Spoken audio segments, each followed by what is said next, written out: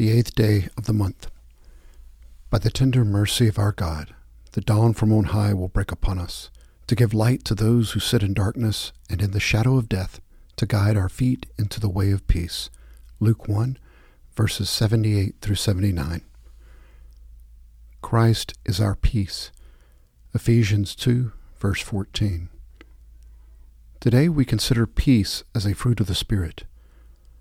When the Scriptures speak of peace, they intend us to understand more than the absence of enmity or hostility. The Hebrew word translated peace is shalom. Shalom means wholeness, the perfecting of all that is broken or incomplete. It points to reconciliation and restitution. Peace in this sense is far more than the absence of conflict or confusion. Ultimately, it is the restoration of God's original intention in creation, the overcoming of sin and all resulting disruptions. On this day, it is well to ask, how strong is my sense of having been made whole by God? How can I spread God's wholeness all around me? How can I help to communicate to others the wholeness God intends for all of us? How can I nurture within myself the conviction that in the end God will bring shalom to the whole created order so that there will be a new heaven and a new earth? Opening prayer. Most holy and undivided Trinity, within the complexity of your being there is unity, yet from that unity flows forth diversity, and all taken together is wholeness. Share with us this mystery of your divine life, that we, despite our differences, may not be at odds, competing for power, struggling for prestige, but rather may be at peace, whole as you are whole, conscientious trustees of your reconciling love. Blessed are you in whose image we are made. Amen.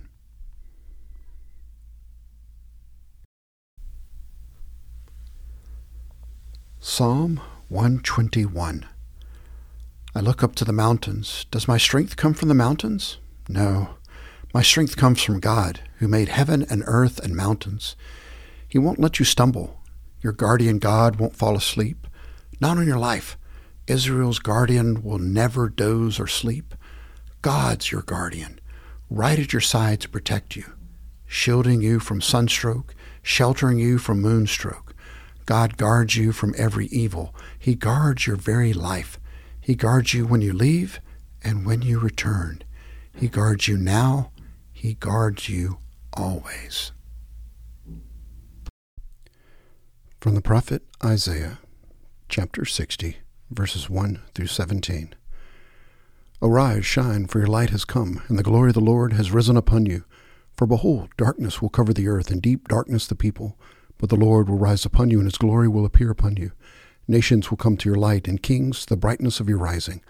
Lift up your eyes round about and see. They all gather together, they come to you. Your sons will come from afar, and your daughters will be carried in the arms. Then you will see and be radiant. Your heart will thrill and rejoice. Because the abundance of the sea will be turned to you. The wealth of the nations will come to you. A multitude of camels will cover you. The young camels of Midian and Ephah, all those from Sheba will come. They will bring gold and frankincense and will bear good news, the praises of the Lord. All the flocks of Kedar will be gathered together to you.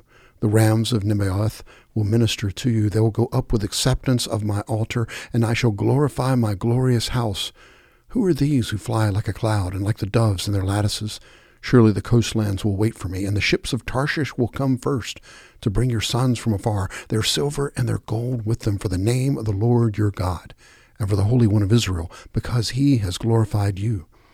Foreigners will build up your walls, and their kings will minister to you. For in my wrath I struck you, and in my favor I have had compassion on you. Your gates will be open continually. They will not be closed day or night, so that men may bring to you the wealth of the nations with their kings led in procession.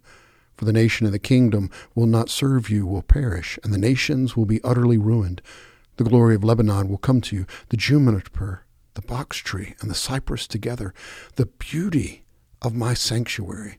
And I shall make the place of my feet glorious. The sons of those who afflicted you will come bowing to you, and all those who despised you will bow themselves at the soles of your feet, and they will call you the city of the Lord, the Zion of the Holy One of Israel. Whereas you who have been forsaken and hated With no one passing through, I will make you an everlasting pride, a joy from generation to generation. You will also suck the milk of nations and suck the breast of kings. Then you will know that I, the Lord, am your Savior and your Redeemer, the mighty one of Jacob. Instead of bronze, I will bring gold, and instead of iron, I will bring silver, and instead of wood, bronze, and instead of stones, iron. And I will make peace your administrators, and righteousness your overseers. From the second letter to Timothy, chapter 2, verses 14 through 26. Remind them of these things, and solemnly charge them in the presence of God not to wrangle about words, which is useless and leads to the ruin of the hearers. Be diligent to present yourself approved to God as a workman who does not need to be ashamed, accurately handling the word of truth. But avoid worldly and empty chatter, for it will lead to further ungodliness, and their talk will spread like gangrene. Among them are Hymenaeus and Philetus, men who have gone astray from the truth, saying that the resurrection has already taken place, and they upset the faith of some. Nevertheless, the firm foundation of God stands, having this seal: the Lord knows those who are his. And everyone who names the name of the Lord is to abstain from wickedness. Now in a large house there are not only gold and silver vessels, but also vessels of wood and of earthenware, and some to honor and some to dishonor. Therefore, if anyone cleanses himself from these things, he will be a vessel for honor, sanctified, useful to the master, prepared for every good work. Now flee from youthful lust and pursue righteousness, faith, love, and peace with those who call on the Lord from a pure heart, but refuse foolish and ignorant speculations, knowing that they produce quarrels. The Lord's bondservant must not be quarrelsome, but be kind to all, able to teach, patient when wronged, with gentleness correcting those who are in opposition, if perhaps God may grant them repentance, leading to the knowledge of the truth, and they may come to their senses and escape from the snare of the devil, having been held captive by him to do his will. From the Gospel according to Mark, chapter 10, verses 17 through 31.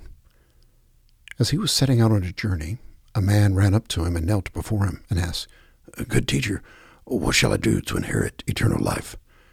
And Jesus said to him, "Why do you call me good? No one is good except God alone. You know the commandments. Do not murder. Do not commit adultery. Do not steal. Do not bear false witness. Do not defraud. Honor your father and mother." And he said to him, "Teacher, I have kept all these things from my youth up." Looking at him, Jesus felt a love for him and said to him, "One thing you lack. Go and sell all you possess and give to the poor, and you will have treasure in heaven, and come, follow me." But at these words he was saddened, and he went away grieving, for he was one who owned much property. And Jesus, looking around, said to his disciples, "How hard it will be for those who are wealthy to enter the kingdom of God." The disciples were amazed at his words, but Jesus answered again and said to them, "Children, how hard it is to enter the kingdom of God. It is easier for a camel to go through the eye of a needle than for a rich man to enter the kingdom of God." They were even astonished and said to him, Then who can be saved?" Looking at them, Jesus said, "With people it is impossible, but not with God, for all things are possible with God." Peter began to say to him, "Behold, we have left everything and followed you."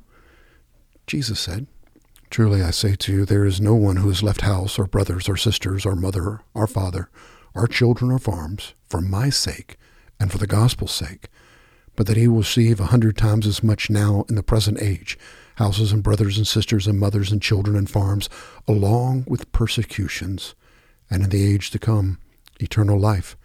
But many who were first will be last, and the last first." These are the readings of the words of God for the people of God. Thanks be to God.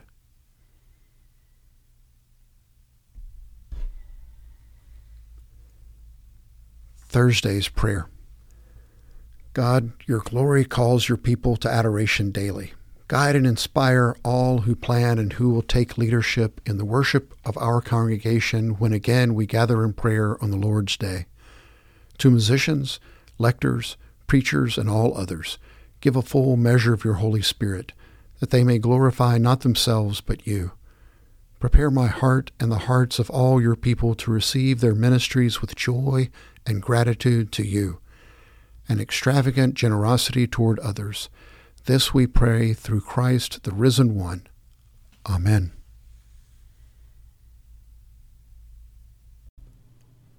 From the Methodist Handbook of Prayer for 2023, written by Prue Cahill, a deacon in the North Lancashire Circuit. God of all that is, seen and unseen, at the beginning of this day, make me attentive to the treasure you have in store, and give me grace to be surprised. When the way is dark or unclear, be the glint to guide me on. In the midst of this day, enable me always to work towards your light, and give me strength to be patient. When life is difficult and progress slow, help me to know how much I am treasured by you. At the end of this day, show me again the treasures you and I have unearthed together, and give me a thankful heart. Amen. The full version of the Serenity Prayer.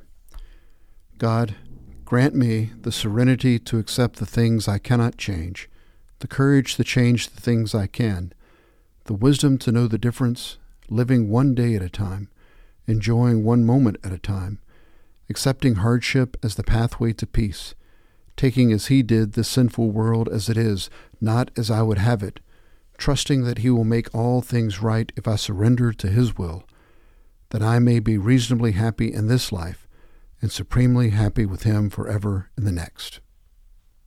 Amen.